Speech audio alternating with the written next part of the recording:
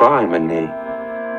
I've diagnosed some people. I think it's been pretty accurate. Definitely done my fair share of psychiatry work. I've prescribed a few pills, you know.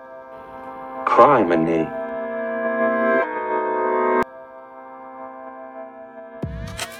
Disclaimer. Disclaimer. We are in no way responsible for the things that come out of our mouths. We are not experts, although we may claim to be, so don't take anything that we say too literally. We are not laughing at the crimes, we are laughing at Each other. Welcome to another episode of Criminy. We're your hosts, Matt and Angela. Oh my god, we're so That good. worked a lot better. I was worried you'd Okay. forget about it, but I'm glad you didn't. Wow, well, we did so good at the beginning that now I don't remember what to say. Well, who goes first? You. Oh, okay. So I guess we'll just jump in since why not? That's what we do here at Criminy. Go for it. Okay, so I got my story from a forensic file, so you probably know Ooh. this story. But since I've been working a mindless job at home, I've been watching all the forensic files again, which some of them I had missed or forgotten bits about. And this one I didn't remember, so... And it mentions Okay. Halloween, so I was like, oh, cool, I'll do it. So I got most of my information from the forensic files. Wikipedia, the Canadian Encyclopedia, and crimeandinvestigation.co.uk is where I got my info. And also it's international, so I was like, I haven't done an international one for a bit. Yep. So, July 28th. Oh, also, it's fun to see how Forensic Files progresses. A couple of seasons, they have this super intense intro music that's like, what the fuck is this? That doesn't make any sense for this show. And then sometimes it's super chill, and then it's just oh my god, I love it. I love that They need show. to bring it back. It's So amazing. good. I know. Well, it's not. It wouldn't be the same. Yeah, well, who's that guy? You need his voice. Because And especially since half the stuff that was used as evidence isn't really admissible anymore, hair fibers and well, that's the cool thing though, because because later in the seasons, at first they're doing hair comparisons, and then later in the seasons they're this isn't admissible or whatever. It's cool. They self-correct. I don't know. It was pretty cool. But the guy jurors, and what else does he say? Jurors. I can't remember. He says but I was watching a different show, a different kind of forensic files kind of show, and the guy, the announcer or the MC or whatever he is, what are they called? The MC. He was so annoying. His voice was so bad, but this dude in Forensic Files is classic. It's so good. It's so good. All the words that he says, I'm just yes. Okay, anyway, so that was quite the aside. July 28th, 1996, and I'm sure everyone agrees with me because we're all forensic file junkies. Off the coast of Devon, England, on the English Channel, a fisherman pulls up his fishing net and finds, amongst all the fish, the body of a man. A merman? You would think so, but no, it wasn't. Oh, man. John Kopic was a fisherman for 20 years, and he had to decide whether to turn the body in and lose a whole day's worth of work or throw it back and pretend it didn't happen. That is a tough choice. Well, yeah, because you think all those fish would have to be condemned, right? Because they Condemned. touched the body. No one's going to eat fish that were hanging out with a dead body. Well, you wouldn't say that. You would just put the fish to one side, the body to the other, and oh, I found this body. Separate. That wasn't touching any of the fish. This net pulled up a body alone. Yeah. Anyway. That's what I would say. It's so weird. This body just appeared magically. He didn't touch a single fish. It was amazing. No. So he had a very difficult choice to make. And I wonder how many people actually have to make that choice. Because he had to actually think about it. I could pretend that I didn't find this. And it'd probably be like Yeah. floating around so someone else could like spot it, you know? Is it really that bad? It's gonna ruin his whole day. Yeah, He's that's not a gonna lot get of paid work. for that You know, he woke time. up at the crack of dawn to get on that fishing boat. You know that's a lot of work. Tough decisions. Tough decisions. But he did the right thing, and he turned the body in to authorities. Okay. So the man was fully dressed, and the pockets of his corduroy pants were pulled inside out. He had been in the water for quite some time, but there was... Let me just say, corduroy is not a good swimming material. He was fully dressed. Drag you right down. Very heavy when they're dry, even heavier when wet. Yes. Swish, swish, swish, swish. I love chords. Okay. He had a distinguishing part on his body, and it was a tattoo on the back of one of his hands, which kind of Okay. looked like a blob. But That's it? Like, he didn't have any other tattoos, just on the back of his hand? yeah, just one on the back of a hand. Interesting choice. Bold move. Okay. Bold move, yeah. I feel like that'd be a really painful place because of all the bones. yeah. yeah. A lot of vibrations, a lot of bone Yeah, you'd think you would get it jiggling. somewhere else, but it was like big too. It like covered like the back of his hand. It was quite big. Oh, okay. So there were also bruises on his legs and a big gash on the top of his head. But they found the cause of death to be from drowning, which is like my nightmare. Swimming with cords. Drag you right down to the bottom of the Yeah, sea. going to the English Channel and swim in cords, not the best idea. But it could have been like an accidental drowning, you know, but they weren't sure. Yeah. The body also had a Rolex watch on one of the Okay. wrists. And the watch had stopped on the 22nd of July. This type of Rolex was a self-winding one. So it runs for 40 hours after it stops moving. You get like a bank of 40 hours. Well, that's lucky for the cops to like Yes. kind of cut Time down of the death. time of death. Right. And even better, Rolex keeps track of every person who has ever bought a watch. Wow. Okay. So if you want your body to be Get a found Rolex. although I was going to say with the turned out pockets, I was like, "Oh, maybe a robbery," Right. but the Rolex, Right. huh. Okay. Also, don't get a Rolex because someone might kill you for it because I think they're quite yes, pricey. hide it. Actually, what you should do is get a Rolex and then just keep it in your butt. Mm-hmm. So no one will steal it from you, Right. but then if you die, Right. I was going to say, like, get an extra large one and, like, wear it as an anklet because maybe that'd be, like, a little easier to hide. But I guess the butt's the easiest way to hide it. well, yeah, because, although you have to take it out every 40 hours and wind it. You know? No, you just have to keep moving. It's self-winding. You just have to, like, jump up and down or whatever. Okay, then perfect. Go dancing. Go for a nice walk. I don't know. Like, I hate dancing, but I gotta wind this Do you think it's just like a Rolex. swing, though? Like a swing from your arm does it? Or do you think any kind of movement would wind it? I don't know. I would assume the swing of your arm, but I'm not a... So here's what we have to Self-winding- do. Okay. We got to get a Rolex. Okay. we gotta- Mom, we need Rolexes. We've got to test this out. It's only for an experiment. Don't worry. Then we can return them after. I call wearing it on my wrist and not putting it on my butt. Called it. Damn it. Okay, so each Rolex has a hidden serial number that they Cool. then, put down all the information of the person who bought it. So they called up Rolex and they're like, here's the serial number. Who does this belong to?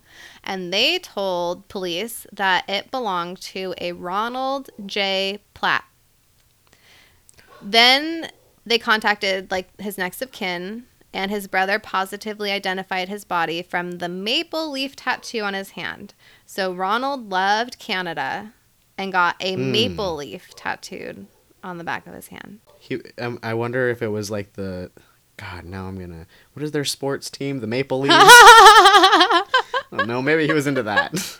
Well, they said his brother said that he loved Canada. Oh, okay. So I think it's in just general. patriotic. It's like if someone got stripes and stars, tattooed on the back of their hand because they loved America so much. USA. USA. I'm just kidding. We're doing so well. Okay, so Ronald was a 50-year-old TV repairman. He was divorced and didn't really keep in good contact with his family, so he was never reported as missing. He had also been living in Essex County in England, which was over 300 miles from Devon, where he was pulled up on the fishing boat. Huh. So they're like looking into him, trying to figure out who he was, who he knew in England, and they found an application of his last rented apartment. And on the application, he listed a man named David Davis as a reference. Wow. That's not a fake name. That's immediately what I thought too. I was going to Okay, save that Steve for later, but I was Stevenson. like, that is the fakest name I have ever heard in my life. David Davis. So dumb. Okay, so they tracked down David Davis. So apologies to all the actual David Davises out there. We should look and see before we like really slam But him. your name sounds kind of made up. Just kind of mean. I don't know. It's just, yeah, change more letters. I don't know. Okay. So when they spoke to Davis, he was super helpful. And then he went into the police station voluntarily. He told them that as far as he was aware, Ronald had gone to France and that they were friends, but they hadn't seen each other for like 3 months. So then Davis was a 50-year-old retired financial planner from Canada who was also living in England with his 21-year-old wife, Noelle, and their 2 young daughters. No, they had that. No, that means that they were together before the 21. Disgusting. Gross. They live... Oh, yes? Oh, I was just gonna say, it's usually not. I mean, there are exceptions to the rules. But here But with like if a you're like in your 50-year-old... if you're in your 20s and someone in their 50s wants to date you, it's number one, no one their age wants to date them. So there's probably something Or wrong. if you're in your teens and dating someone in their 40s, Right. like, no. No. Don't even date like a 25-year-old if No. you're like, 18. No. Your life experience is so different. So super gross. Age gap. Yuck. They lived in Woodham Walter, which was a small village at the end of Little London Lane or something. Or something. I didn't write it down, so it was something cute like that. So police went to clear up a few matters with Davis in person. So they went to Little London Lane or wherever. But when they got there, they like knocked on the door, and this like old man opens the door, and they're like, "Hey, is David Davis here?" And then he's like, "This isn't Little London Farm. Next door is where you're looking for, Little London Farm." And David Davis doesn't live there. Ronald Platt lives there with his lovely young wife and kids. Oh. So One and the same. now there was a mystery to solve. Who was David Davis, and why was he using Ronald Platt's identity? Ooh, I could hear the forensic. Yeah, I was bias trying to voice do when it, you but then I said that. couldn't even. I like hear it literally all day long, and then I cannot replicate it. It's so unique. So for the last 3 years, all of Davis's bills were paid for with checks and credit cards signed by Ronald Platt. Wow, what a nice friend. Davis and Platt met through Platt's girlfriend, Elaine Boyes, who worked for Davis at a small investment company that Davis ran in London. Police... Yeah, that red flag. Don't fucking, as a child person, a teenager, date your boss who, like, owns all this shit. No. Elaine... What? No. So Davis starts an investment company in London and hires a woman named Elaine Boyes. And Elaine Okay, separate. Boyes is Okay. dating the real Ronald Platt. Okay. And so then she introduces Platt to Davis. And they also discover that Davis owned a small sailboat or a sailboat named the Lady Jane. And that was docked in Devon. And that boat was referred to in a different article as a yacht. I don't know what a fucking yacht is because it looked like a pretty basic boat to me. I didn't think it was like a yacht. I mean, I guess it had like a downstairs bedroom. Does that count as a yacht? Maybe. I don't know. Because Forensic As Files said it was a non-boater. sailboat, so I think it was a sailboat. Okay. So it was docked in Devon, which is close to where Platt's body had been found. They also discovered that Davis had made calls from the same area that the body was found during the same time period when the coroner determined that Platt had drowned. Also, witnesses saw the two men together in Devon around that time. On Halloween morning, there you go, Halloweeny. In 1996, police were ready to raid Davis's home and arrest him for murder. So they're all like, they have like a SWAT team basically all pulled up by his house. And then as they're sitting there getting ready to they're like coordinating, getting ready to go get him, a taxi drove by the police cars and up to the door. Are you shirtless wearing a furry jacket right now? It's a robe. With a neckerchief? What is happening?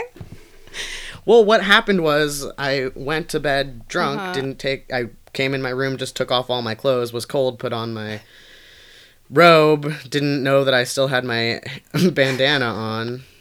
What, Man. question, what decade is it over at your house? Well, I am wearing cords, so I don't know, maybe the 70s? I'm surprised you didn't shave the beard part off and you're just, rocking the mustache. I've been contemplating doing that just for funsies. Listen, I think that you and Zachary should go as the Bobs for Halloween. I was trying to convince him to shave his beard too and rock the mustache.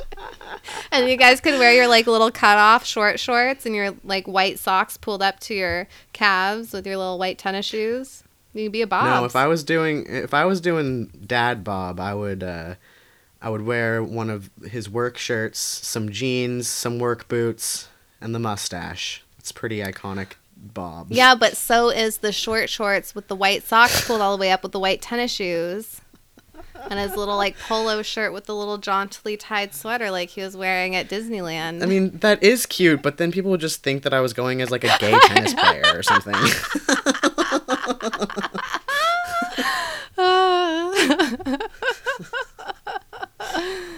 Oh, the Bob. All right, sorry, where was I? I lost my place. Okay, Halloween morning, that's right.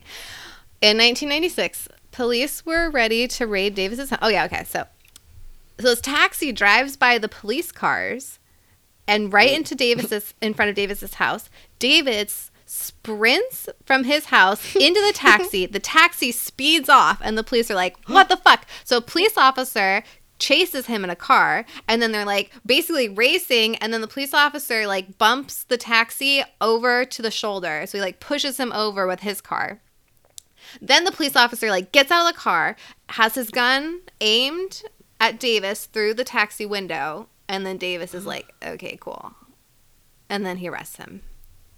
How are you going to call a taxi? I was going to say, I can't even imagine being the taxi driver, going about your day. Oh, I got another fare. Go pick him up, take him wherever. And the person's like, the cops are chasing us. Run. He you gotta go. runs and Drive dives faster. in. He's like, go. You're like, what the fuck? Oh shit, am I a getaway car? What the hell's happening? So in the house were Davis's wife and 2 children. Their kids were 3-year-old Emily and 6-month-old Lillian. So that puts her at 18 when she got pregnant. Not even when they probably started seeing each other or whatever. Yeah, it could be 18. It could be 17, right? I mean, if she had the 17. baby at 18, 19, 20. Depending on how many you never months, know. 3 years and how many months the kid is. Yeah. Ooh, yucky. Yucky. So police let Noelle pack a diaper bag for the kids because they're obviously you're coming with us. As she's packing the bag, one of the police officers gets kind of suspicious and he checks the bag, and under some baby clothes he finds £4,000 in cash and 5 gold bars. What? Can you imagine her trying to Wow. lift this diaper bag, like being inconspicuous as it has like 5 gold bars? And she's like, oh, those baby clothes are just really heavy. The diapers, you know. Oh yeah, the diapers, that baby powder is just real heavy. We got a Costco sized baby powder. It's like 50 pounds. I got to bring it all. Shit. So apparently in the previous month, Davis had bought over 67,000 pounds in gold bullion. What? Yeah. Okay. How? Where? What? I have so many questions. Yeah. But okay, go ahead. Her purse contains some incriminating documents. So in her purse, she had various documents and credit cards with Ronald Platt's name and the name of his girlfriend, Elaine Boyes. And she also had the children's birth certificates, which listed Ronald Platt and Elaine Boyes as their parents. What? Her only explanation was that when she got pregnant, she needed medical attention, so she used Elaine's ID to get that treatment. I mean, But it's England. Weird. Don't they like universal health care? I thought so. I don't know. I could just be really ignorant. But maybe she doesn't have like a UK. You need like a UK ID. But then why would Elaine have a UK ID? I don't know. So Maybe she had been there for longer, so she was able. She had. I don't know. So this was all really weird. And then they also were like weirded out by the age gap because they're like, gross. This is fucking weird. So the police really start to put pressure on her and they're like, what the hell is happening here? And then finally she blurts out, he's my father. What? What? And What? she refuses to tell them who the father of her children is. Okay. Wait. Ronald Platt is her father? No, David Davis. Davis is her father. She's like, he's not my husband. He's my father. That's why there's a huge age gap. Because he's my father. But they've been like pretending to be. Yeah. Yucky. Yeah. Okay, it's getting worse. It gets worse. So, in Davis's home, they found lots of Swiss francs, British pounds, US dollars, and keys to storage lockers. They found gold bars, expensive paintings, and a receipt with a 10-pound plow anchor on it. He has all this shit, but no car. He's got to call a taxi. What is happening? I mean, I guess cars are hard to come by in Woodham Walter. What? I don't know. I don't know. Well, maybe it'd be more suspicious if he got... I don't know. What was he thinking? He could get away in a taxi? I don't know. He was like, my best odds right now are to call a taxi and dive in. Or, you could have had a car with all that money in the garage and just, like, pulled it out. I don't know. I don't know. That's just me. Yeah, and then you could... Yeah, I agree with that. Yeah, plan ahead, right? Yeah, I don't know. So, in Davis... No, I said that. Okay, so then police went... Okay, so they found the plow anchor receipt for, like, 10-pound plow anchor, and they're like, Okay. this could be for the boat, but we're kind of suspicious that maybe it was instrumental in the murder. So they went back to the fisherman who lost all that fish that day, tragically.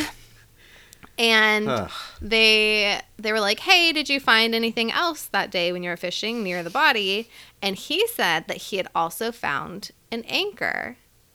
But he didn't find it until after they, like, took the body. And then he didn't put 2 and 2 together until, like, the next day when he was like, oh, I found the body and the anchor. They're probably connected somehow.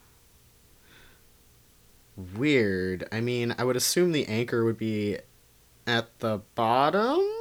Right. Well, I mean, I don't know. They must be, like, dragging their fish Like nets, dragging? like, Yeah. really low. Okay. Yeah. Okay. So That's not good. the coroner took the anchor and laid it. So remember, Platt had injuries on his legs. He had like bruising. Yeah. So they put the anchor next to the injuries, and it lined up with like different points on the anchor. So then they determined that the anchor had to have either been like stuck in his belt Oh, or like in my the God. waistband He of his was pants. thrown in alive. So a hydraulic engineer determined that his body was dumped in the same place that it was found. So he like he like got this tub of water and then he like made it so the temperature and then the like currents were the same as that day in the channel, and then he got an anchor and like put it in his belt, and then he like expelled all the air from his lungs and like went to the bottom and just like kind of sat there for a while to see if the water could move him, and then it didn't. So then he determined that the water didn't move the body. Wow, what an experiment. I know. Holy As soon as shit. I like he expelled all the water out of his lungs, I was like, nope, no. You mean air? I mean air. Oh yeah, air. I was like, no. Anyway, I guess that's what you do as a hydraulic engineer. Just jump into test tubes and tie yourself to Put anchors. an anchor in your belt and try and drown yourself and see what happens. Hold your breath and see how long it takes. Wow, that's crazy. Okay. Yeah. Cool, though. They also found that the boat's GPS, or as the guy on Forensic Files always explains it, their global positioning Yeah, system. Thank you. Yes. And then he like explains how that all works with the satellites and everything, and how it's like Yes. super accurate Well, because this is breaking news. In Yes, the 90s. that was like brand new Yeah. when it came out. Yeah. So he always explains it. I think it's funny. Mm-hmm. So it showed that Davis was out on his boat in that same area on July 20th. So the police then checked Davis's fingerprints because they're like, obviously this dude is like using someone else's identity. Maybe David Davis isn't even his real name. Duh, we it's figured that out dumb. when we first heard of his name. Yeah, the first time the Forensic Files guy said David Davis, I was like, no, that's not real. So No, it's not clever. Davis's fingerprints came up as a match for a known fugitive who had been on the run for 6 years. Oh. He was Canada's most wanted man Oh, shit. and one of 10 most wanted men in the world. In the world. My God. Do you know what he was wanted for? Yes, we'll get into that. Okay. His name is Albert Johnson Walker. Albert J. Walker was from Ontario, Canada. He was a high school dropout, and after working a bunch of odd jobs, he was hired as a bank teller for a trust company. He also started filing people's income taxes, and he then quit his job. And about 2 years later, he was like a super good salesman. So he set up the United Canvest Corporation in the Cayman Islands, and he established Walker Financial Services Incorporated, which was his own freelance bookkeeping business. In over 10 years, his company grew into a 6-branch operation with about 30 employees. Wow. Yeah. In 1986, a stock deal that he had invested in collapsed. And as a mortgage broker and financier, Walker defrauded about 70 Canadian clients, most of whom were his fellow churchgoers and friends. In 1993, he was charged in Canada with 18 counts of fraud, theft, and money laundering. He had embezzled more than $4 million from investors in Canada. And this is like the early 90s, so it's a lot of money. That's a lot of fucking money. He was going to be caught, and from like a lot of people, 70 different people. Yikes. He was going to be caught, so he fled. At the time, he had been married for 22 years and had 4 children. In 1990, he says the Ontario financial consultant and Sunday school teacher took his second oldest daughter, 15-year-old Sheena, on a skiing trip to Europe. Fun. And left his wife to look after their other 3 children until his return. It's weird that he would choose one. But he had no intentions of coming back. Why even take one of the kids? Because he's gross. Because he's a fucking gross dude. He clearly had eyes for little Sheena. Oh, God. Uh-huh. Okay. So, unbeknownst to his wife, Walker had remortgaged their house for over £44,000 and amassed up to 32 counts of fraud. So, when police in England called Barbara in Canada, they told her that they found Albert and Sheena and that she was a grandmother.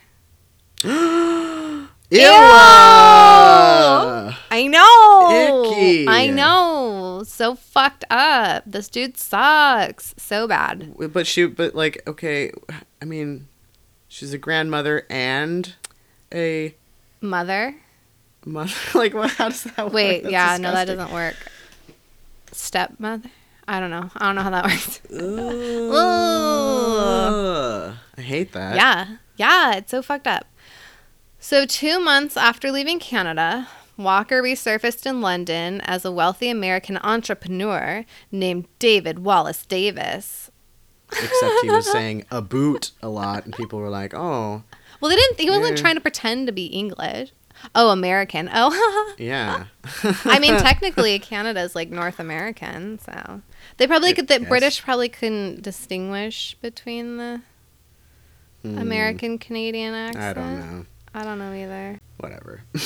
Yeah. I don't know. Anyway, he So there he met Elaine Boyes, a receptionist for a fine art auctioneer in Harrogate, North Yorkshire. And as they chatted, she told him about how much she and her boyfriend, Ronald Platt, a TV repairman, would love to move to Canada one day. Ronald was so enthusiastic about Canada that he had a maple leaf tattooed on the back of his right hand. But he had never I think lived he in was Canada from or Canada. been to Canada. I think he was from That's what I Canada because thought. his brother And was then- from Canada. Well, so he's like from Canada, moved to England. So and some of probably these wants to move articles back were like a eventually. little bit confusing because they Okay. also said that the TV. I don't know if I wrote this later on, but they also said that Platt and Davis started a TV repair business together, and Davis like funded it all, so that not only was Elaine working for him, but then other articles that said that he met Platt through Right. Elaine. So I don't know that he was already a TV repairman. Maybe they did have a business together. I'm not sure, but Well, maybe like that was his profession. Like he repaired TVs, Right. and then once they met, then he was like, "Oh, I have a bunch of money. I'll Let's bankroll just start your our business. own business." Yeah, maybe. So it could have been both. It could have been because then he could have like laundered money or whatever through that. But I'm pretty sure that Ronald and Elaine were both Canadian. Okay. I think. I don't know. It's confusing. Anyway. So Walker offered the cup. So Walker is Davis. So I'm going to say Walker from now on. Okay. I'm pulling a U where we're getting like Yes, multiple change names for the names. same people. It's fine. So Walker offered the couple directorship of his company, the Cavendish Corporation, and they eventually accepted, and he sent them on business trips abroad, frequently asking them to convert money from Swiss francs to British pounds when they were there. Totally normal. Yeah, so normal. Then in 1992, when he didn't need Elaine or Ronald anymore, and since Ronald wanted to go back home to Canada, Walker gave Ronald and Elaine 2 one-way airline tickets to Calgary as a Christmas present so they can start a new life together. So sweet. Nice. Okay. He persuaded Ronald to leave him a signature stamp for corporate documents along with his Well, see, this is the part where it's like one of the articles said he convinced him to do that because they had the business together, and he was like, I need this stuff for the business to continue. Right. I don't know. So his, along with his driver's license, his birth certificate, and a No. credit card. Okay. What? Yeah, like No. call me for Now- that. I'll fax a literally copy or whatever. I don't know.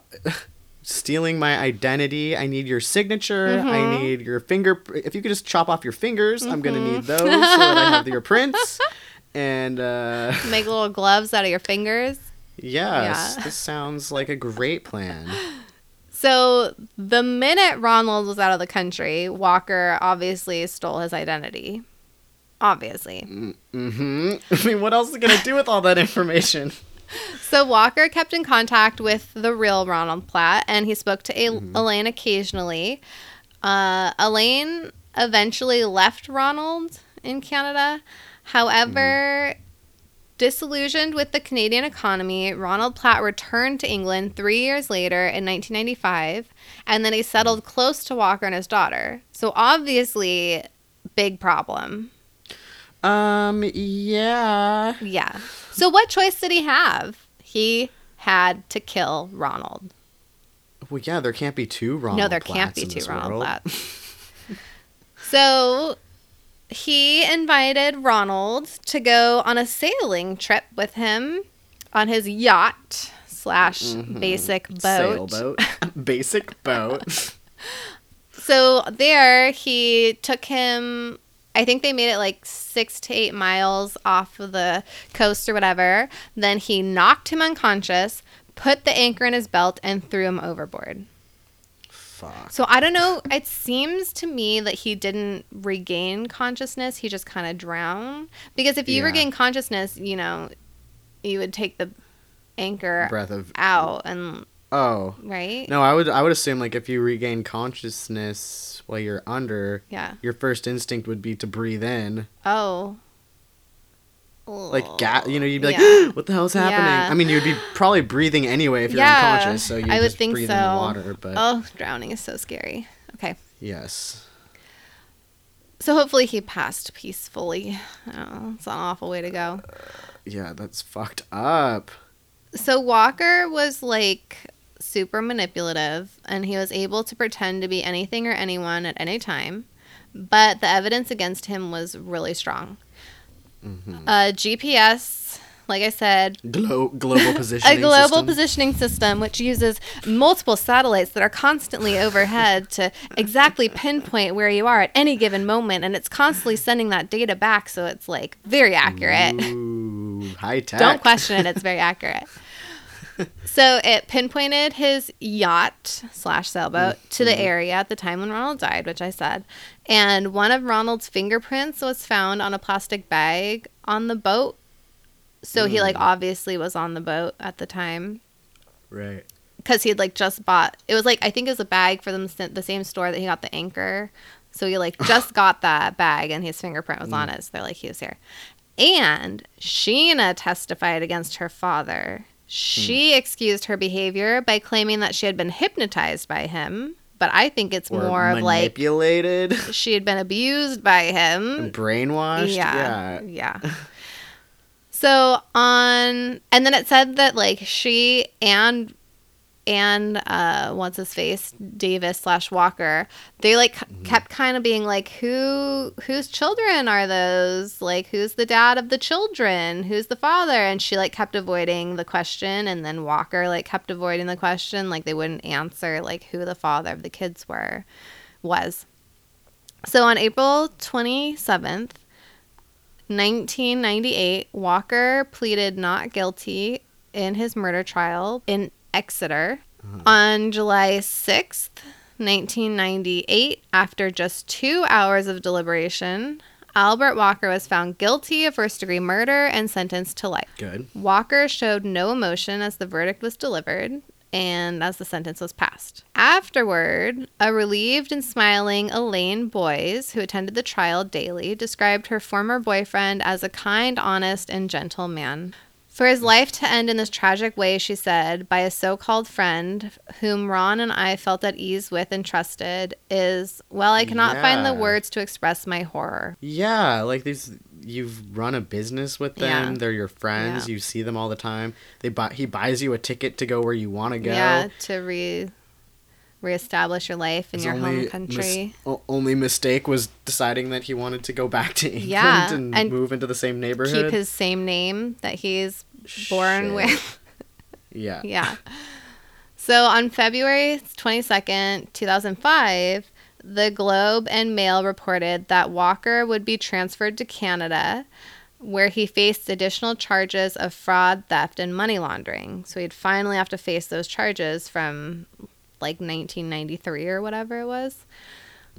On July 23rd, 2007, Walker was sentenced in Kingston, Ontario to 4 years for fraud and 1 year concurrent for violations of the Bankruptcy and Insolvency Act in Canada. He started serving his life sentence in Canada at Kingston Penitentiary. When that prison was permanently closed in 2013, he was transferred to a prison in the Canadian province of British Columbia. Okay. In Exeter County Court on July 10th, in the same building where he was convicted of murdering Ronald Platt, Walker's lawyers sought an adjournment of legal proceedings to seize his assets. But it failed. So he was like, I don't want you to take my shit. I worked hard for that money. And they're like, But I can't fuck use you. any of the shit because I'm in prison for life. Yeah. What? The district judge, Andrew Moon, ordered local police to turn over the assets. So at stake were any items that Walker had purchased with stolen funds and any money left in the 25 European bank accounts that he controlled. How do you keep track of 25 bank accounts in like the early 90s? You don't have like the internet to like... It's a lot of paperwork. Yeah. You can't just like open your one banking app and see them all there. Mm-hmm. So this is nothing more than a treasure hunt, acknowledged Angelo Ascanio, a lawyer in London, Ontario. We don't know if there's a significant amount of money left to recover. He and many of the southwestern Ontario residents who lost money in Walker's schemes were not optimistic. The assets included the sailboat on which Platt was murdered, oil paintings, gold bars, and cash totaling about $290,000, all seized by police when they arrested him in 1996. However, a judge ruled that he'd have to sell the sailboat so that they could like pay the people off. And his bank accounts, many of which were opened in Platt's name and Elaine's name, were believed to have been used for money laundering transactions. One of the people who Walker stole money from, he said, I don't think I'll get anything back. He was 75 years old. And his late wife, Myrtle, I love the name Myrtle. She sold her tax and accounting business to Walker for $100,000 in the mid-1980s, but was never paid for it. Fuck. I've got a funny feeling it's a waste of time pursuing this, said her husband. So having lost the fight over the assets, Walker was waging one last battle. Defense lawyer Richard Ferguson announced that his client was going to seek leave to appeal. Another member of his legal team said Walker is quietly convinced he was wrongly convicted. Like, how egotistical is this guy? There was like so much evidence against him. Yeah, on what planet? So I guess the global positioning system has to be turned off by hand, and it was on July 20th for up to like 3.8 miles out, and then he turned it off and then went just like a few more miles out before he killed Ronald, which like so dumb. So he had to wait before he got to see if he got his appeal. Under British law, a judge imposes a life sentence for murder, then recommends a term in writing to the Home Secretary, the cabinet minister in charge of law enforcement, based on the nature of the crime and the character of the defendant. If his remarks at the conclusion of the trial were any indication, Butterfield is not inclined to be lenient. The killing was carefully planned and cunningly executed with chilling efficiency, he told Walker. You are a plausible, intelligent, and ruthless man who poses a serious threat to anyone who stands in your way. Sheena moved back to Canada and refused a paternity test on her children. The end. Play music. I just... Well,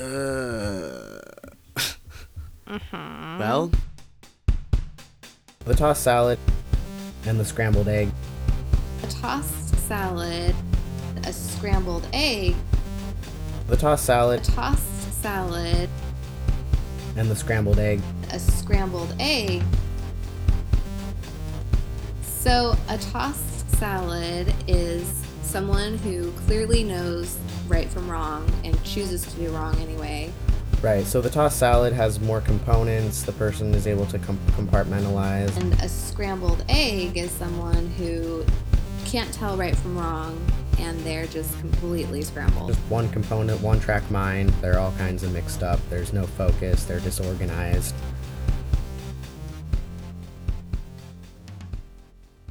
He's definitely a tossed salad. Yeah, he is. He's fucking gross. He raped his child and fathered her children. Disgusting. Posed as a married couple. He like, he was molesting her before he like stole her, Of kidnapped course, her. there had been a reason that he took her. Yeah. And then they like pose as a married couple. Ugh. Ugh. And then he kills like someone who's supposed to be friends with.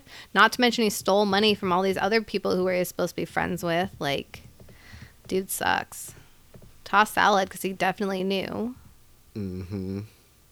Just like so Just narcissistic. I was just gonna say super narcissistic, just destroying everything Mm-hmm. in his path because he wanted more money and he wanted a child bride and he wanted like all this stuff. It's Ugh. always just like so awful. Like that's your child. Like you're supposed to love and protect that person. Like that's your child. And you're going to like choose them. I mean, if you choose any child, like fucking awful. So awful. Disgusting.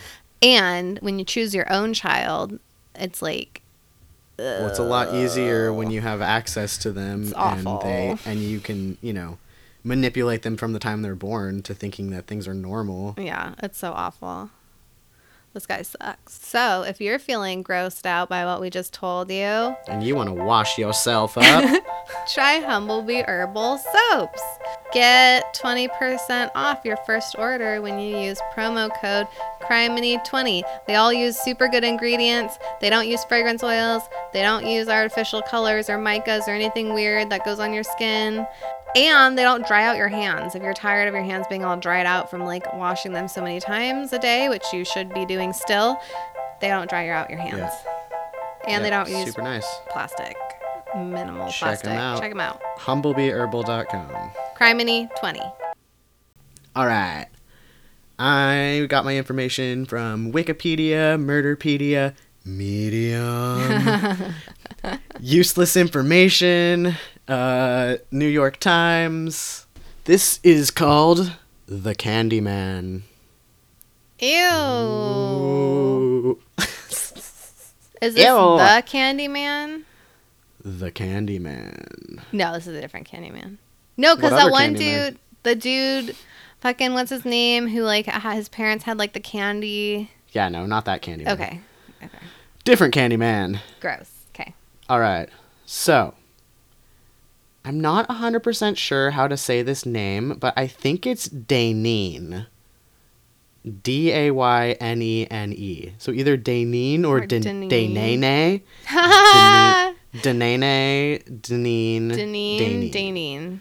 But I'm gonna say Deneen. Can you say Denene?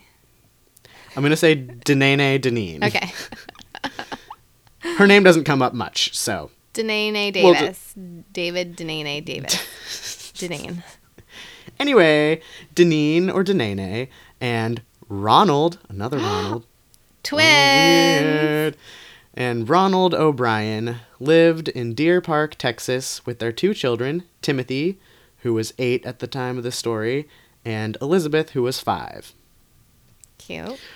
Ronald was a deacon at the Second Baptist Church, Oh, boy. where he also sang in the choir and was in charge of the local bus program. I have no idea what that means. Okay. Okay.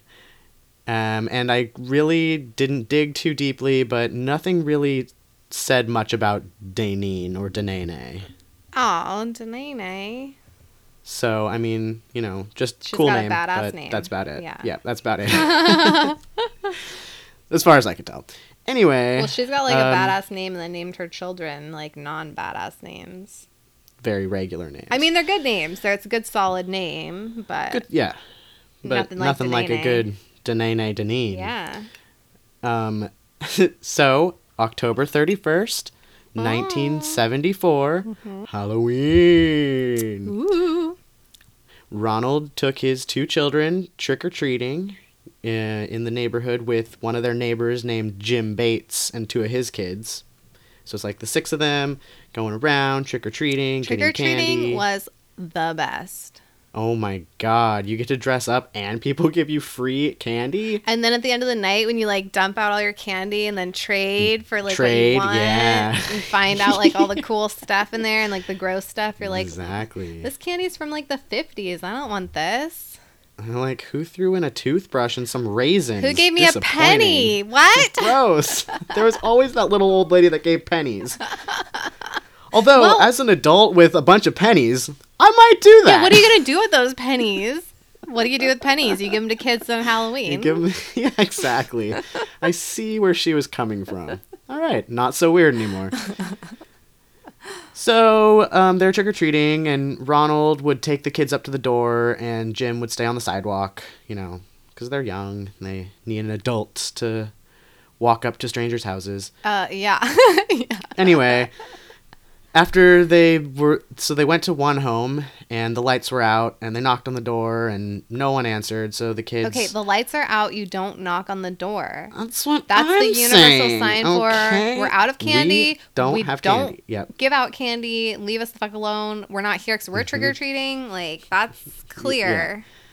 You don't knock on the door. So the kids were like, "Well, fuck this." Well, they didn't say that because they were kids. But they were like, those you are know. hardcore kids. They're like, we want candy. We don't want to wait around to see if someone's gonna answer the Yeah. door. Let's go to the next house. Also, I just feel like that's such bad etiquette that the dad is showing them. Like you're supposed to be like the lights are off. Don't go to that door. Don't disturb them. That's just bad Right. Halloween etiquette.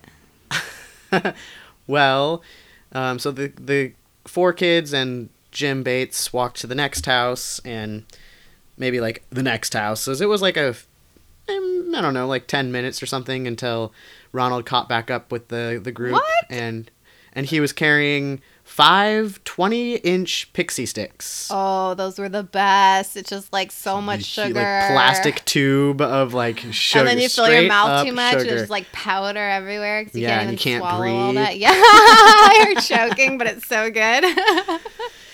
So obviously the kids were stoked, and they Yeah. put their pixie sticks in their Halloween bags. And I did always so like there were the pixie sticks on Halloween. so there were five sticks, 4 kids. So he had an extra pixie stick, and He's he like, saw oh, a kid. I'll have one on my own. Thanks. No, he saw a kid that he knew from church, and he was like, "Oh, here's a giant pixie stick, So the I got bit, an extra one." it was like one of those giant ones that were like the plastic tubes with a staple.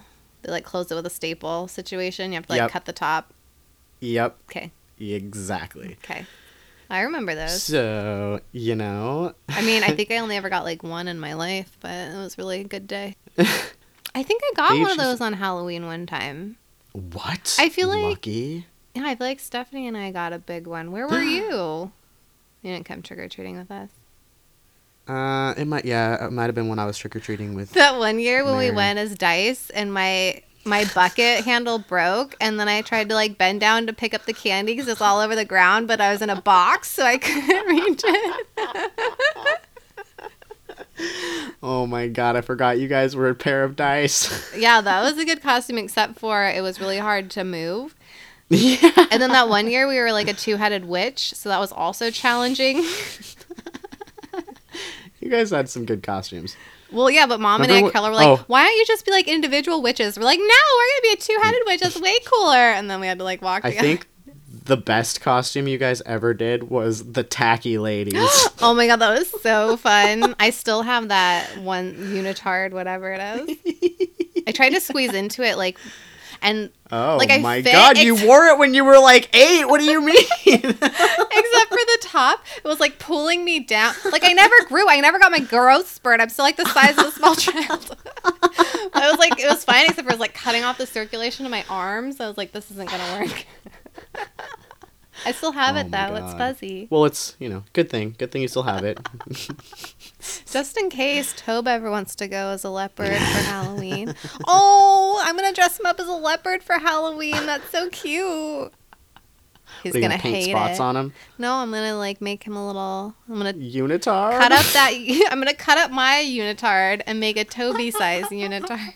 He's gonna hate it. He's going to scratch the shit out of me. Mhm. Sorry, go ahead. Yep. Anyway, I love Halloween. Okay, good. me too. I miss being a kid and trick-or-treating. God, it was like It's the so best. amazing. It was like always so exciting and fun and glow sticks and Halloween candy. And you go until a bag was like so heavy. And you like had to drag it home. Ugh, and then you had candy for like months. Well, for you, like years, because you would just hoard that shit till the turned chocolate became white. Oh, sorry. Go ahead. I'm just reminiscing. Okay, so, the night's going well, everyone's having fun, but it started drizzling, so they decided that they were going to go back home. Dude, it because used was to getting rain wet out. every Halloween. Mm-hmm.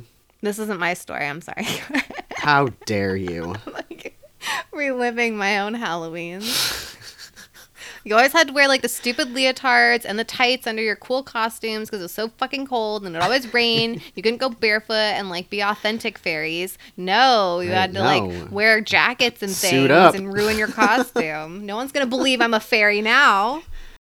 So, bummer. It was drizzling. They were like, let's go home. So they all went over to Jim Bates' house for a little bit. And then Ronald took the kids home and he told them that they could each have one piece of candy before bed. Nice. And so Timothy chose the giant pixie stick. Okay, as a parent, you're like, hell no. You are going to bed. I meant like a little like fun-sized Snickers bar, not like a fucking pound of sugar. And like you said, because it was one of those pixie sticks that's like stapled shut, Also, he couldn't open it himself. Okay. And it's going to take So him he like an hour to eat all that. Well, he asked his dad for help, and so his dad cut the top off with a knife or whatever. And then, Elizabeth chose, I don't know, it's not important what she chose. It could have been a Reese's or a Snickers or whatever. It's probably a Reese's. It's like probably the a best. Reese's. Yeah. Yeah. That's what I would have choose. Yeah. Anyway, after eating the straight up sugar, Yes. he took like a mouthful of the sugar, and he said that his stomach didn't feel well and that the pixie stick tasted bitter. Ooh. Uh-oh. Minutes later, he ran to the bathroom and began vomiting, No. and then he started to convulse. That's not pixie stick. And Ronald, or Danine, or Denene, Yeah. called an ambulance, Oh. but Timothy died on the way to the hospital. Oh, God. Yeah. He had died less than an hour after eating the candy. That was fast. Yeah. What's that fast act? Well, let me tell you. Okay. So the news got out about Timothy's death, and so How old was he? Like, he was 8. oh. So other parents were pouring into the police station with their children's bags of candy and to have the police inspect them. Wouldn't you just be like, do you have a giant pixie stick? No, then leave. No go. But, of course, mass hysteria and panic is happening. Well, I mean, our parents used to, like, if anything's unwrapped, throw it away. And they'd kind of, like, look through it a little bit. And then you'd be like, this one has a corner bent back. Should I eat it? And they'd be like, just throw it away. Oh. Well, we'll get to that. Oh, okay. But after Timothy's autopsy, they found that he had ingested a lethal dose of potassium cyanide. Oh, painful. And the police were able to get the 4 other sticks. So that when they They got- put this in the wrong place. But anyway, the police went. They knew that like Elizabeth had one, so they took hers. Right. They knew that the 2 Bates kids had them, so they took those. Okay. And then they were like, "Oh, the church boy, he has one." So they knocked on the door of the Church people's boy. house, the church boy's house. Yeah. And they told the parents, like, we need to check the candy bag. Yeah. And they looked inside the candy bag, and the pixie stick wasn't No. there. Oh, no. And their son had gone to bed. Uh-huh. So they run up the stairs and open the door, and they're like, holy shit, he was holding the pixie stick. He was asleep holding the pixie stick.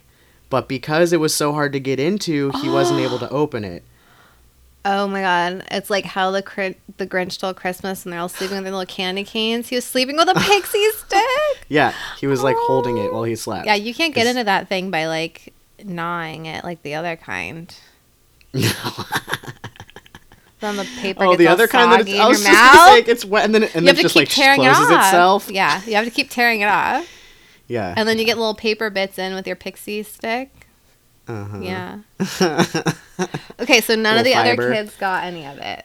Right, and they ran tests on the pixie sticks, Yeah. and they found that all of them had cyanide in them. Like lethal doses. Each pixie stick had enough to kill around 3 adults. Holy shit. They're just like filled with cyanide and like no pixie stick. Well, they're 20 inches long, right? So, like, Yeah. the first inch or two could have been cyanide, and then the rest could have been pixie stick. It's not like mixed up in there. It's just like poured on the top. So the kid just got like a mouthful of poison. Yeah. Oh, Yeah. oh my god. Oh, yeah, I wrote here. The lab determined that someone had cut off the tops and filled about 2 inches worth of poison in each candy. Why would you put that much? Then they resealed the tops with heavy-duty staples. That just seems so unnecessary. So, yeah, with all 5 of those sticks, they could have killed 15 grown humans. Well, and think about like, you know, like we would always share our candy and shit. Like I'm sure mom would have been like, that's a lot of candy. You guys should share that, you know? Uh-huh. So that could have killed like so many kids. Yep. Or like I used to Um, share stuff with my friends all the time. Like I would have shared that stick. Yeah. So luckily and unluckily, Ugh, those only parents were one probably kid- so relieved. yeah. Yeah, it said that like they were in full panic mode when they found out that the bag didn't have Yeah. the stick in it. Yes. And when they ran up there and saw the stick in his hand, oh my god. Well, as soon as he got that, like, if you get any kind of, like, full-size candy bar on Halloween, like, that's what you're going to go for first. That's, like, the most exciting. hell yeah. It's the So prized he was probably possession. so stoked. Yeah. Oh, so So good he couldn't the- get into it. I know. So the cops go and talk to Ronald. So they're like, "Where exactly did you get this from?" Yeah. And he couldn't remember exactly which house he had gotten it from, which is weird because they had only really walked about 2 blocks. First of all, that's a lame Halloween. You're not going to get much of a haul in 2 blocks. Second of all, that's like his neighborhood, isn't it? Why wouldn't he Yeah. recognize the house in his own neighborhood? Exactly. And if you got a full-size candy bar, you for sure know what house you went to because you're going to go Yeah. there next year. Like, you Exactly. remember.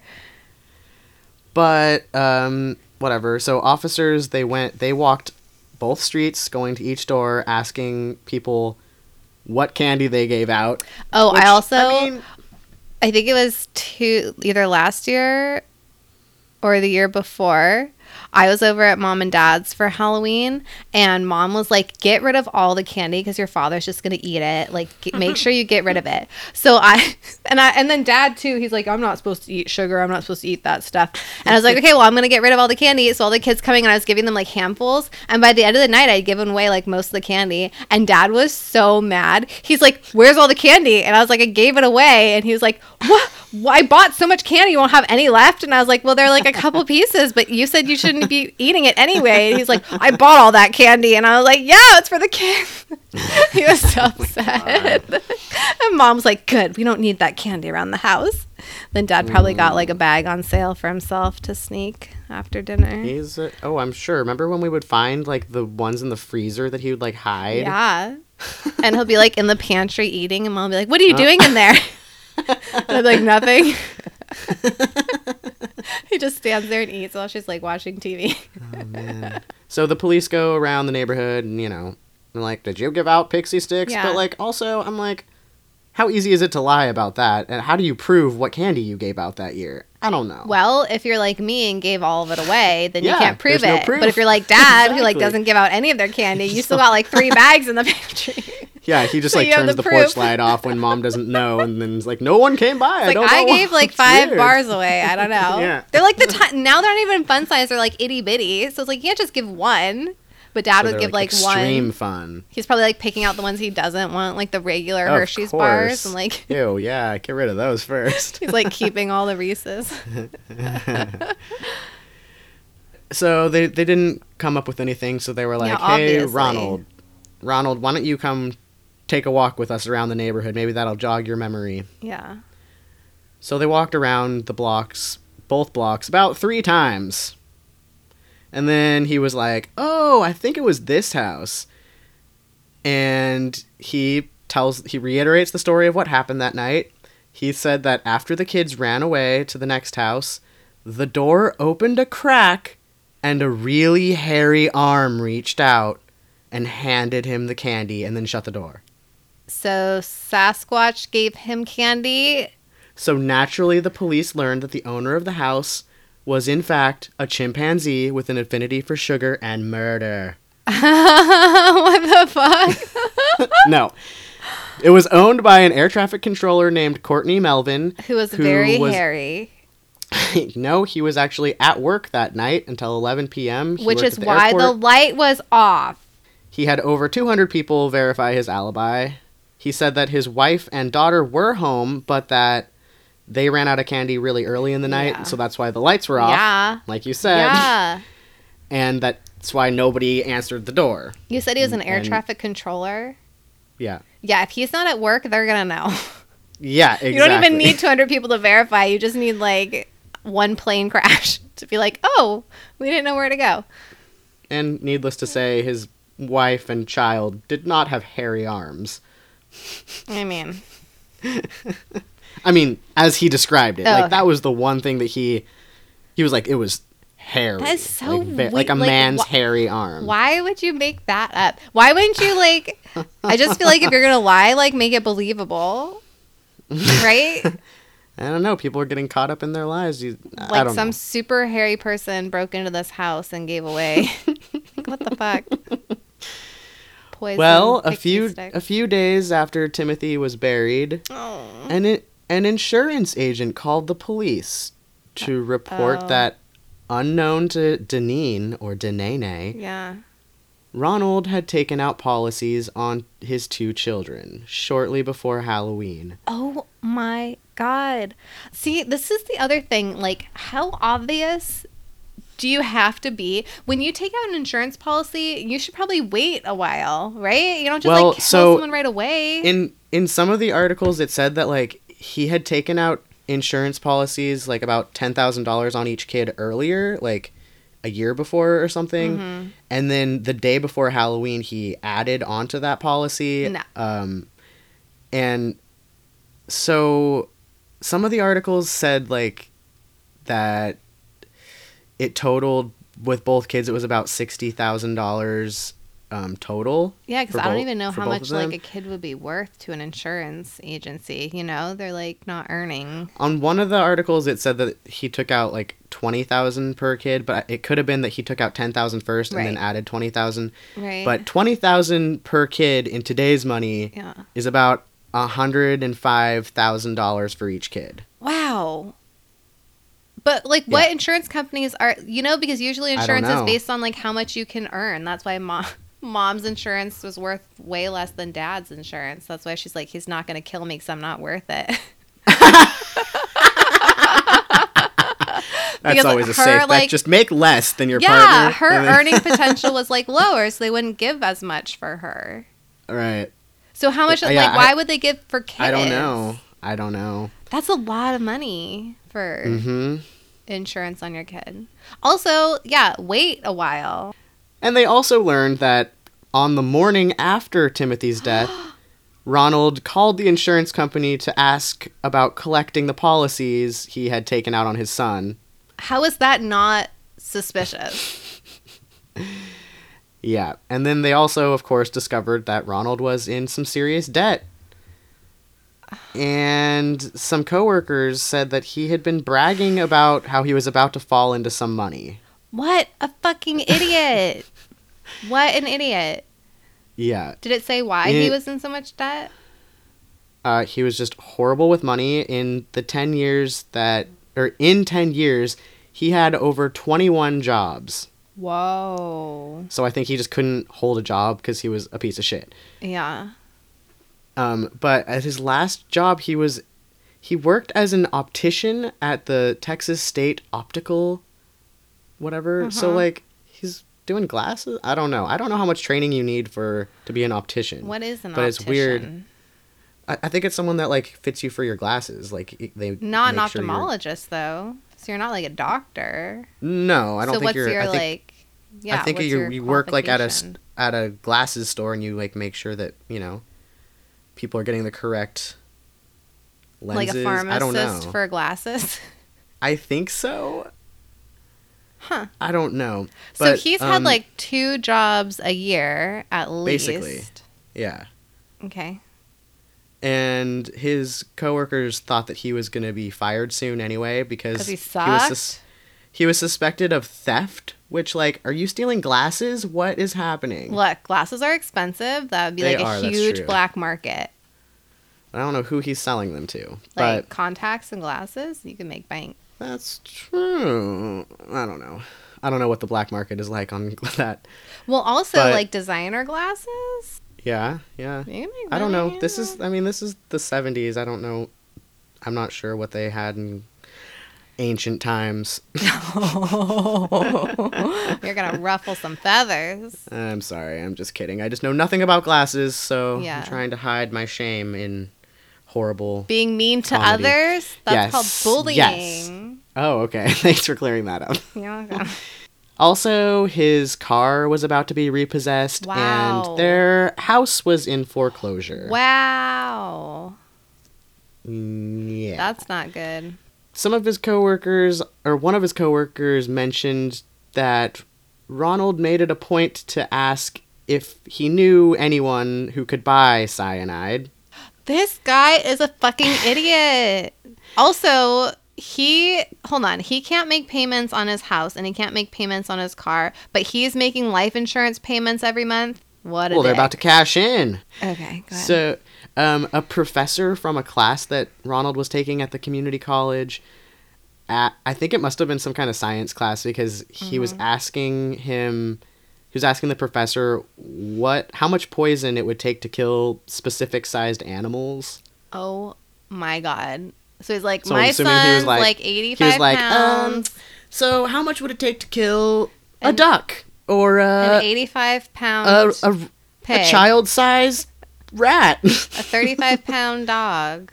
Yeah, or an 8-year-old boy. I don't know. How much? Just questions. I don't know. A dog the size of an 8-year-old boy. His height and weight Yeah, are yeah. these. We're in school. We're here to learn. What a dick. Then a witness came forward who worked at a wholesale chemical store. I feel like they don't even need any more witnesses, but go ahead. I know. It gets worse. Okay. So this guy who works at this, apparently you can buy chemicals. Yeah. Okay. Whatever. But he remembers Ronald because Ronald came in and was like, I want some cyanide. And they were like, Yeah. okay, great. But the smallest amount you can buy wholesale is 5 pounds. No, why are you selling? First of all, why can you get cyanide wholesale? Second of all, what? Who's selling 5 pounds of cyanide minimum? What the fuck? I mean, I assume maybe some kind of exterminators. No, use rat a different. poison. No, do something I else. don't know. No, what? Also, But he was like, oh, 5 pounds, that's way more than I need, and I Yeah. can't really afford that. So he's he like, left look, without I buying only have to anything." kill a 40-pound dog and Yeah, an 80-pound pig. I don't need 5 pounds. I just need like a sprinkling. Yeah. So he left. He didn't buy any. Okay. When the police spoke with Jim Bates, the neighbor, he said that the night was totally normal, except that when they came back from trick-or-treating and they were all hanging out at Jim's house, his son went to open the pixie stick he had gotten, and Ronald jumped over the coffee table and grabbed it from the boy, saying that it was too much sugar at night, even though he was about to let his own son have sugar that night. His friend's Son. son Yeah. can't eat that much Yeah. sugar. So much so that he jumps over a table. And takes it from him. Yep. Okay, if you're going to point, like... Okay, go ahead. Okay. So Ronald's sister-in-law and brother-in-law both said that at the funeral for Timothy, Ronald was talking about how he planned to use the insurance money. Okay, here's the other thing. Like I said, I've been watching a lot of Forensic Files, and they have quite a few, like, insurance kind of a thing. Uh-huh.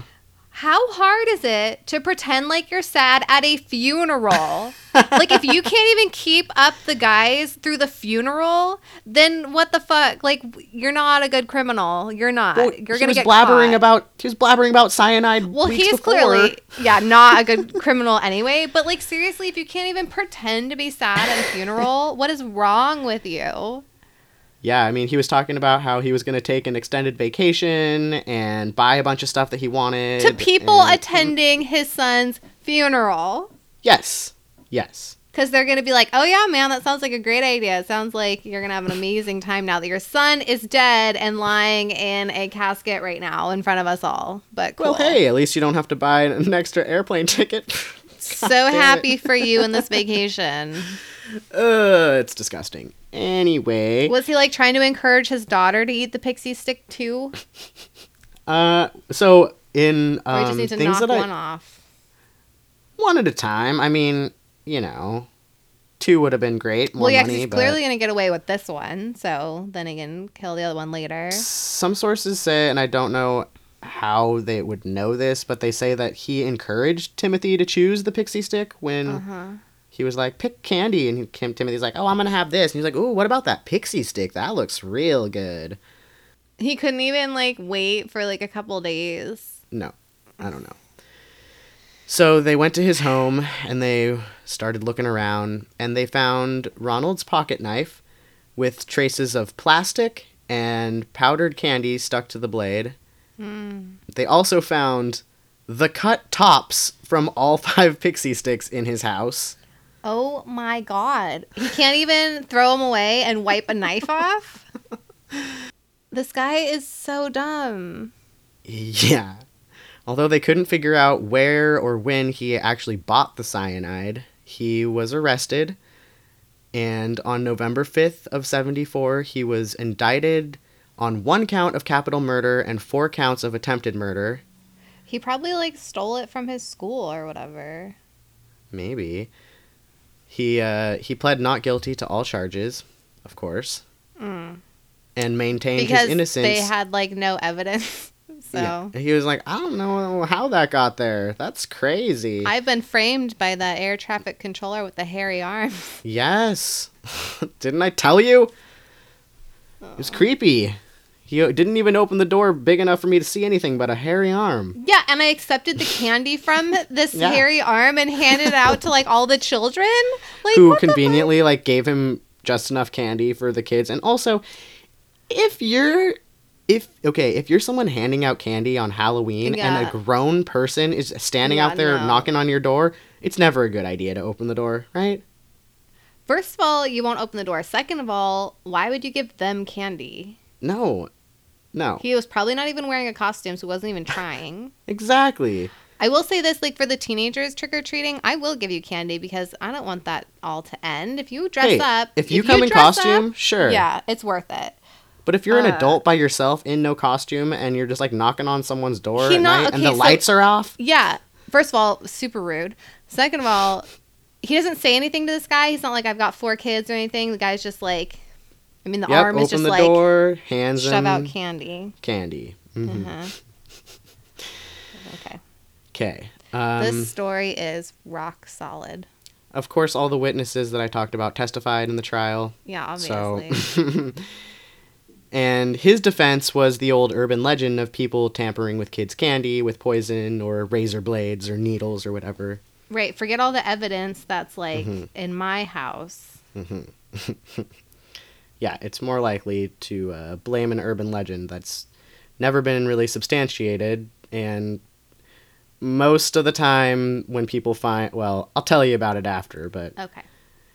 It only took the jury 46 minutes to convict him of That's capital murder. Filling out the and- paperwork. And the 4 counts. And only 71 minutes to agree on the death sentence. Wow. This is Texas? Yes. Yeah, check And shortly after he was convicted, Daneen filed for divorce. Yeah, she did. Obviously. She later remarried, and her new husband adopted Elizabeth. So that's Hope that tragic. worked out. Yeah. She lost But, her brother. I her know, brother.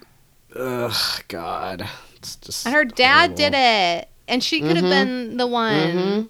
Mm-hmm. You don't get I don't over know. something like Yeah, I that. was just going to say that. I don't know how you live with that. When he was in prison, the other inmates called him the Candy Man, which may seem nice and sexy, but No. it wasn't. It was basically an insult because he was on the bottom rung of prison for killing a child. Yes. Nobody liked him. Nobody likes that. No. At the time, men sentenced to death under Texas law were confined to the Ellis 1 unit, or Ellis I unit, near Huntsville, Texas.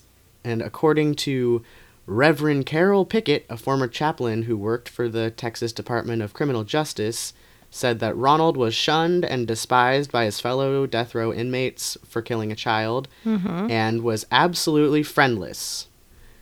The inmates... How tragic. You go to prison, you hope you could make friends, and he, doesn't have any. No friends. That's so sad. And the inmates petitioned to hold an organized demonstration on Ronald's execution date to express their hatred of him. Oh, they filled out a petition for it? Yeah, they were like, do you mind if we, just hold up signs and be like, yay, you're dying. We love that you are going to be put to death. Can we show our support? We're going to make posters. We're Can so we get some excited poster for this board and day. some markers? Yeah. Maybe some glitter in plan here? it out a year in advance. We're going to need more supplies. We need some gel pens. Ooh, gel pens. We really got to drive home that we hate this guy.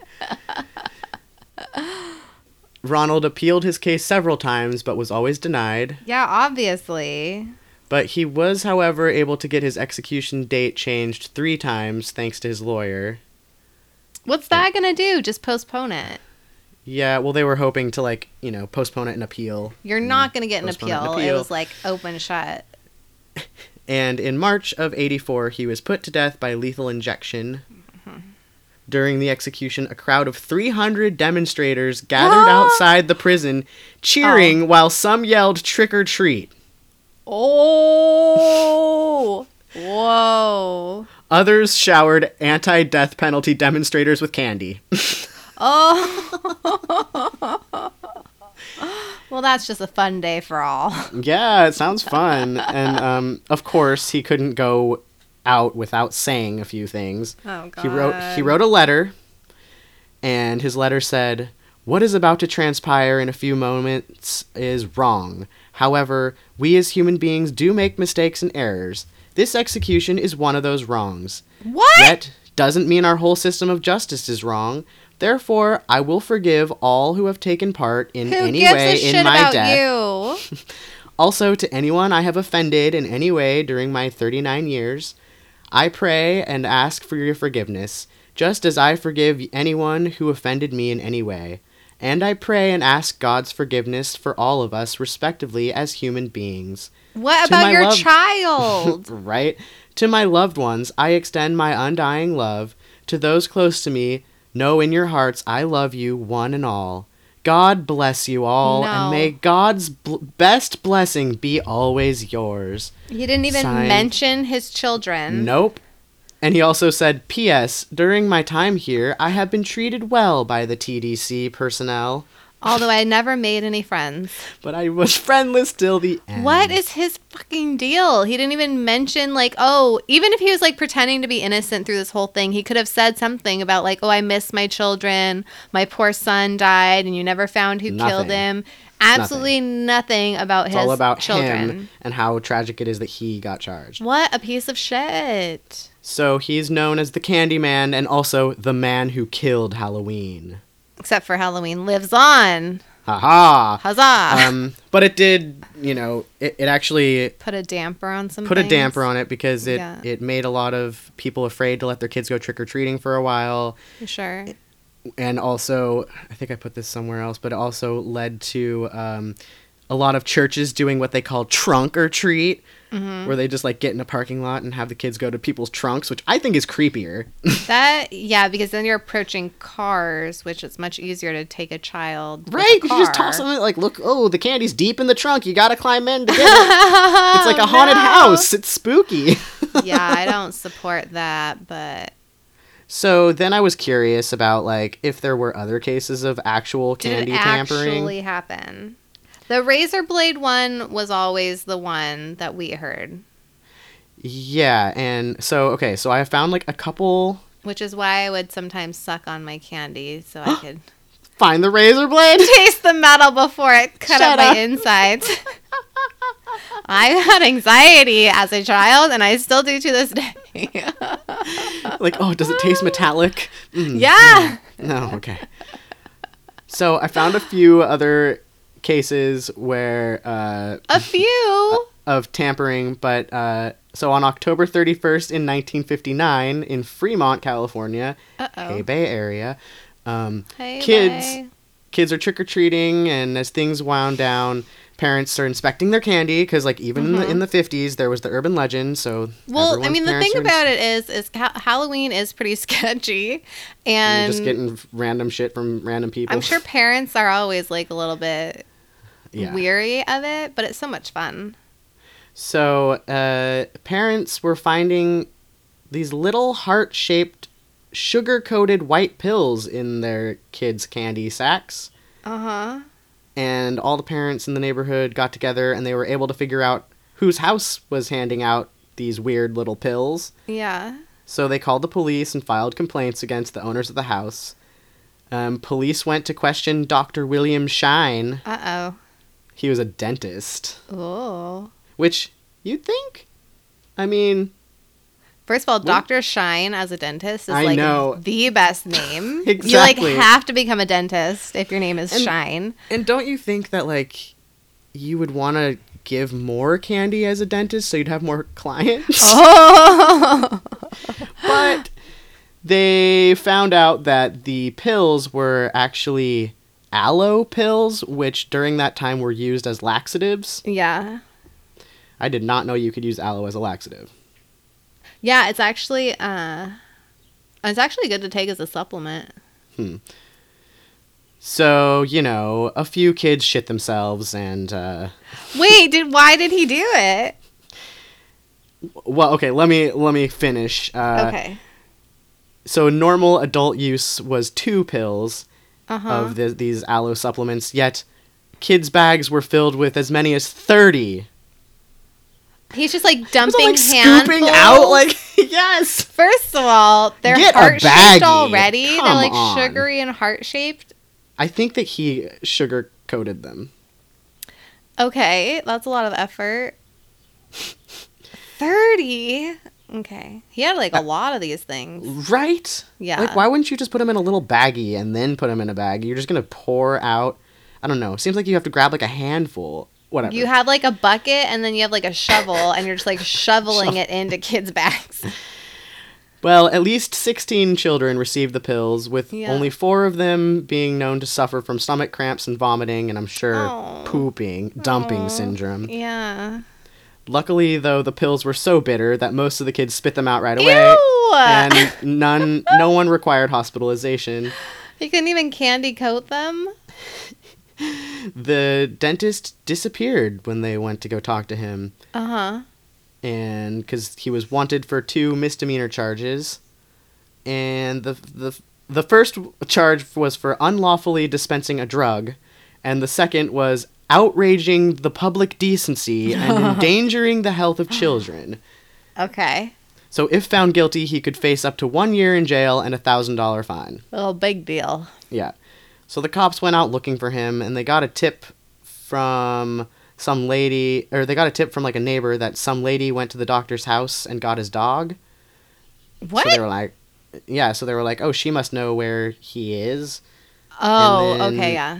Like, he called her and it's like, can you Can you help go get my dog? Yeah, Yeah. okay. And also, I guess, I didn't mention this, but the neighbors had said that night they remember, like, a man and a woman giving out candy from that house. So they were like, oh, maybe she's the woman Right. that was there. So they were able to find her. They issued an arrest warrant, and they found her, and her name is Hazel Ingleby. Oh. And she was a nurse and a friend of Dr. Shine. Uh-huh. So they arrested her, and she was charged with the same misdemeanor charges as Dr. Shine, and then she was released on bail. Okay. Well, it turns out that Dr. Shine was actually on an elk hunting trip, and it's the 50s, so there's no cell phones, so he didn't Right. know that people were looking for him. Allegedly. He gave out the candy and then left the next day. Yeah. And then left the next left day. on an elk hunting trip. Right. Okay, because he didn't know that would be wrong to give people shovelfuls of laxative to children. That's what I'm saying. I think he knew very well. Yeah, yeah. But his excuse was like, oh, I had no idea anyone was looking for me. So, like, when he got back into town, you know, they were able to arrest him and charge him with the misdemeanors. And he paid the fines and was off on his way. Okay. So that is, like, one of the only... Wait, it didn't actual, say, like, like, why he did it? No. Or... I think he just hated Halloween or just didn't like children What the or fuck? thought it would be funny. I don't know. That's so weird. And the woman, like, agreed to do it with him? Like, what? I don't know. Okay. And then I found this story from Halloween of '64 in New York. A 47-year-old woman named Helen Pfeil, P-F-E-I-L. Pfeil? Sure. Sure. The article called her a housewife, which I think sounds kind of demeaning. Yeah, that's why we don't call women who take care of their children stay-at-home housewives anymore. Housewives. But anyway, she was accused of putting tinfoil wrapped packages in kids' candy buckets. The shiny gifts contained a steel wool sponge, a dog biscuit, and an ant trap that they were calling buttons because I think they're like the little round ant traps. Yeah. And the ant traps were the ant traps were clearly labeled with the word poison. Uh-huh. Okay. So she's giving them like a little kit, a little like help your mom out at home kit. Right? Do the dishes sometimes, maybe. Oh no. Also, she's like, you're going to have a shit ton of ants because of all the candy and wrappers all around. So here's for the ants. Oh, perfect. Here's to help you like scrub some shit. And here's here's for a your dog dog. treat. Because everyone has a dog. Well, Helen, it seemed, was disturbed by the number of older kids trick-or-treating. And she gave out about 12 of her delightful, and I'll say useful gifts. Yeah. I mean, Yeah. it's very thoughtful. She said she only did it as a joke, and that she told the kids it was a joke. At her arraignment day, Mrs. Pfeil, they described her as a short, thin woman, said she didn't mean anything malicious. Yeah, what are they arresting her based on? Like, what's her charge? I think because the ant traps had poison, so I think they were like knowingly labeled. giving poison to children. I'm not sure. But the judge said, it's hard for me to understand how any woman with sense or reason could give this to a child. How could any housewife? Housewife? Jeez. Like, maybe she couldn't have time to get out of her house to go buy candy. Yeah, maybe her husband was a little stingy with the money and he was like, figure it out. So then I was like, how did this urban legend even start, right? Yeah. So claims that candy was poisoned or tampered with gained general credence during the Industrial Revolution. Wow. When food production moved out of the home or local areas where you knew who was making your shit Yeah.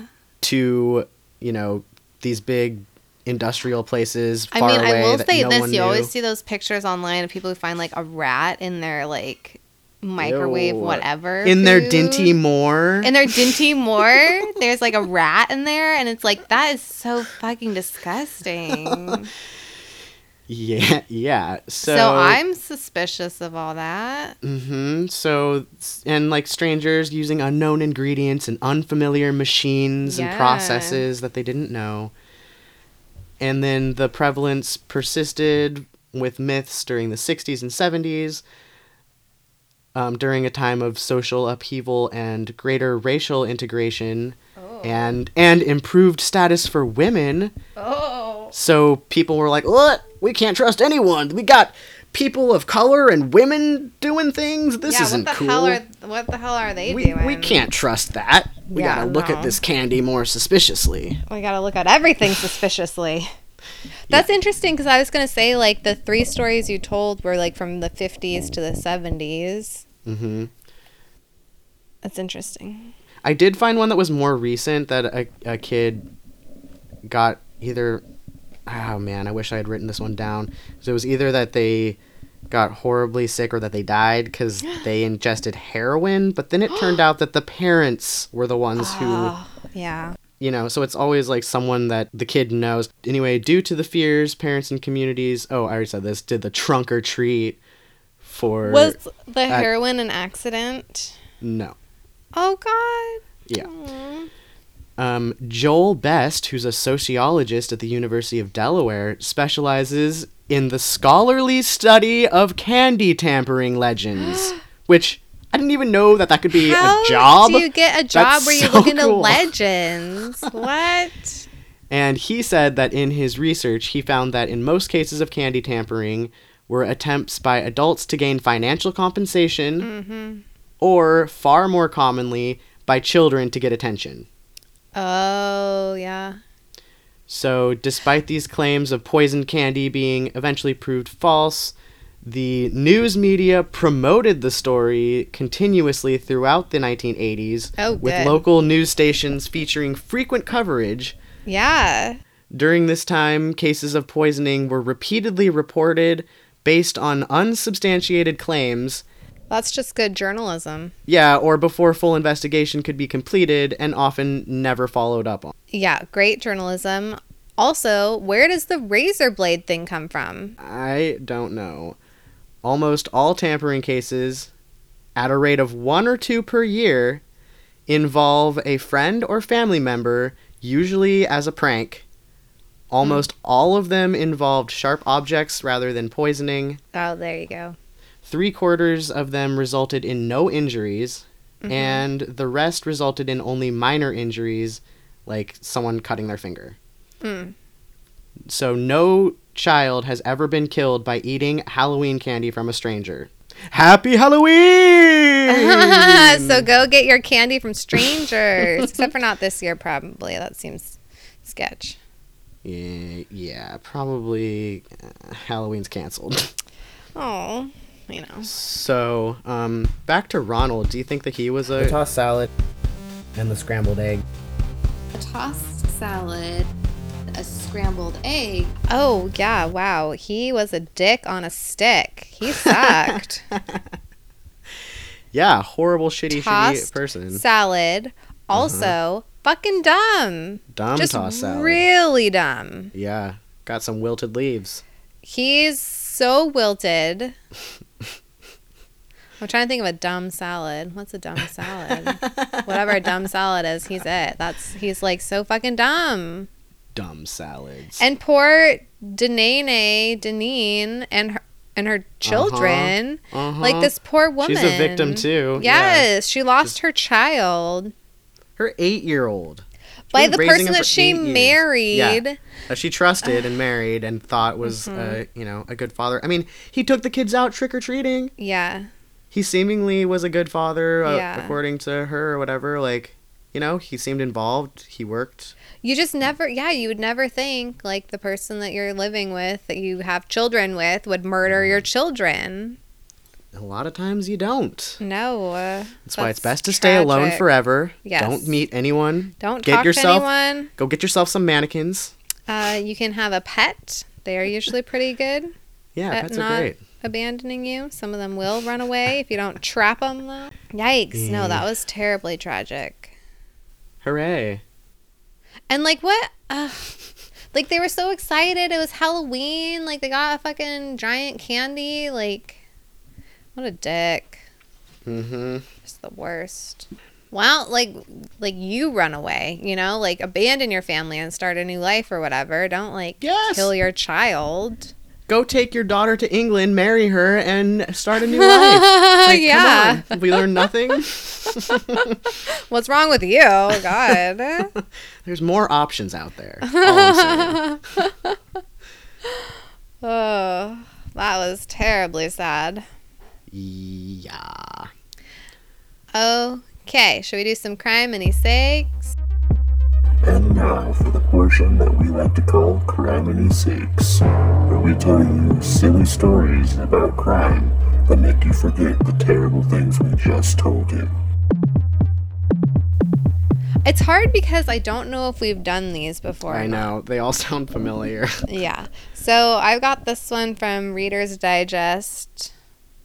It says, in Australia, a would-be thief broke into a Melbourne bakery. Found for all his troubles, he had trapped himself in a locked storeroom. He was captured on CCTV stacking containers, chairs, and bins in a desperate attempt to climb up to the roof. Oh my god. Cameras rolled for 30 minutes as he attempted to scale the pile, crashing to the ground at least 5 times. Oh my god. The would-be burglar eventually freed himself and handed himself in. He's probably Which glad made to be me out. think of you stacking all that shit to get into your house when you lived in Bolivia because you had to pee. Oh my god. Yes. First I had to scale the fence to get into the courtyard, and then all the doors were locked, and they usually left the side door open, and I had to pee so bad that I had to like scale. I stacked tables and chairs and boxes to climb up. Oh my god, I forgot about that. Okay, I have one from Newser. Says, a Florida man not only didn't heed a road sign that may have kept him out of harm's way, he apparently crashed right into it. Per a probable cause affidavit obtained by the Smoking Gun, police came across 22-year-old Bounty. His name is Bounty Cherami. Bounty. Mm-hmm. Okay. So outside his car around 12:30 a.m. Sunday on the Tamiami Trail in Port Charlotte, a deputy notes in the affidavit that Cherami's Mazda had heavy front-end damage and that a nearby electric sign on a road trailer had been hit. The sign's message: drive sober or get pulled over. Per NBC2, officers say Cherami told them that earlier that night he'd been studying with a friend who made him an alcoholic drink in a small cup. Uh-huh. Cherami said he had been on the phone with a friend. It's not clear if it was the same friend when he crashed. He told cops he had no clue what he was slamming into or what he slammed into. He was oblivious to the fact that he ran over that sign, a rep from the Charlotte County Sheriff's Office said. Per arrest report, Cherami's breath test returned a blood alcohol content of 0.166, more than twice the legal limit in Florida. Yeah. The department has since put up a post online showing the damage as a warning to others. Cherami, meanwhile, is facing DUI and property damage charges. He crashed into an electric sign, A do not drove drink and drive. over it, sign. and had no idea what he hit. Yeah. Dude was like cross-eyed when he was driving. Like, how do you miss that light-up sign? I was just going to say, and it had lights. And he was in like a sedan, right? Like a little low-to-the-ground Mazda. Mm-hmm. He fucked his car up, and it must have been like a bumpy ride to get over that sign. Oh, Wow. What was in that little cup? it was just a little cup. Fucking strong. Okay, in Brazil, 2 burglars rifling through an apartment were disturbed by police and jumped out of a window with a stash of jewelry. Soon afterwards, the police picked up the 2 men acting suspiciously. While in custody, one man became ill and needed hospital treatment. X-rays showed that the problem was 2 rings, a pendant, and a necklace, all swallowed in haste. After swift surgery, the apartment owner identified the items and police did the rest. And then they were like, but you can keep it. That stuff's gross now. He swallowed it. He didn't put it out of his butt. Well, I mean, poop happens from the inside out. All I'm saying. It didn't make it to an intestine, though. I don't know. Well, I have one from New York Daily News. Okay, one more then. Okay. Okay. A German couple booted from a cruise ship because their loud lovemaking and subsequent arguing is now crying foul in German court. Oh. The pair, identified as Renate F. and Volker, is suing two cruises for making them disembark the Mein Schiff 5 in Barbados. According to the report, Renate admitted she and her paramour accidentally left their balcony door open while making the most of their pleasure cruise. She admitted to getting a little loud following their passionate copulation. An argument ensued that Renate said never became physical. She then stepped onto the balcony to have a cigarette, and crew members allegedly entered the cabin and told the lovebirds their trip was over. What the fuck? Nearly 7,500 miles from home. According to Renate, they found themselves stranded in Barbados at 1 a.m. carrying their luggage with nowhere to go. She claimed they booked a flight to Paris and took a train home from there. Wow. The misadventure, by her math, cost more than $10,000. Whoa. She's also asking for unspecified compensation for emotional damages. Well, that's just embarrassing. A spokeswoman for the cruise line reportedly confirmed the couple had been kicked off the ship, but kept details scant, citing a concern for passenger privacy. Due to a security-related incident, we have made use of our house right and asked the guests to leave the ship, the spokeswoman said. This was done to protect the other guests, to protect the guests themselves and other fellow travelers. How loud do you have to be kicked off of a cruise ship? Yeah. Wow. Real loud, apparently. Wow. Also, I want to shout out the fact that this pandemic happened and the cruise ships are not happening as much, that the whales are super stoked, and the humpback whales up by Alaska are singing like never before.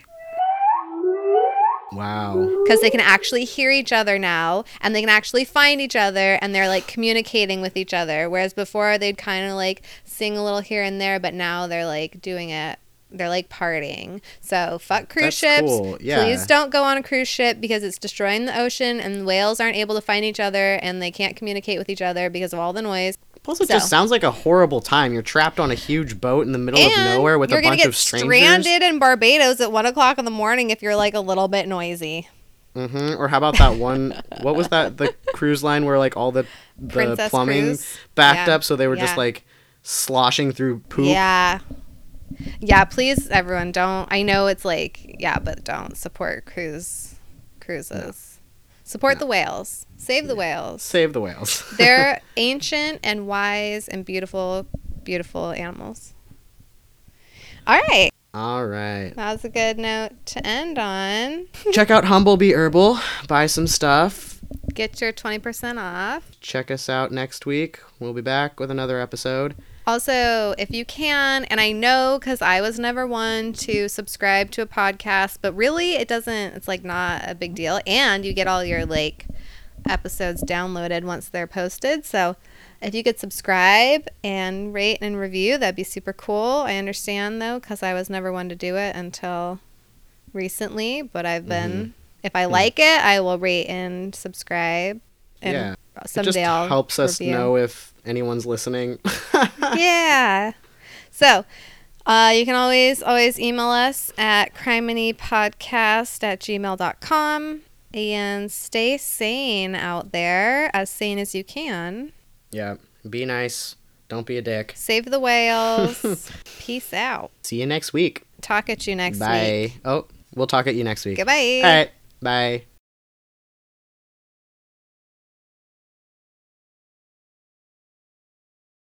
Go take your daughter to England, marry her, and start a new life. Some of them will run away if you don't trap them, though. Poop happens from the inside out. He was a dick on a stick. Suit up. No one's going to believe I'm a fairy now.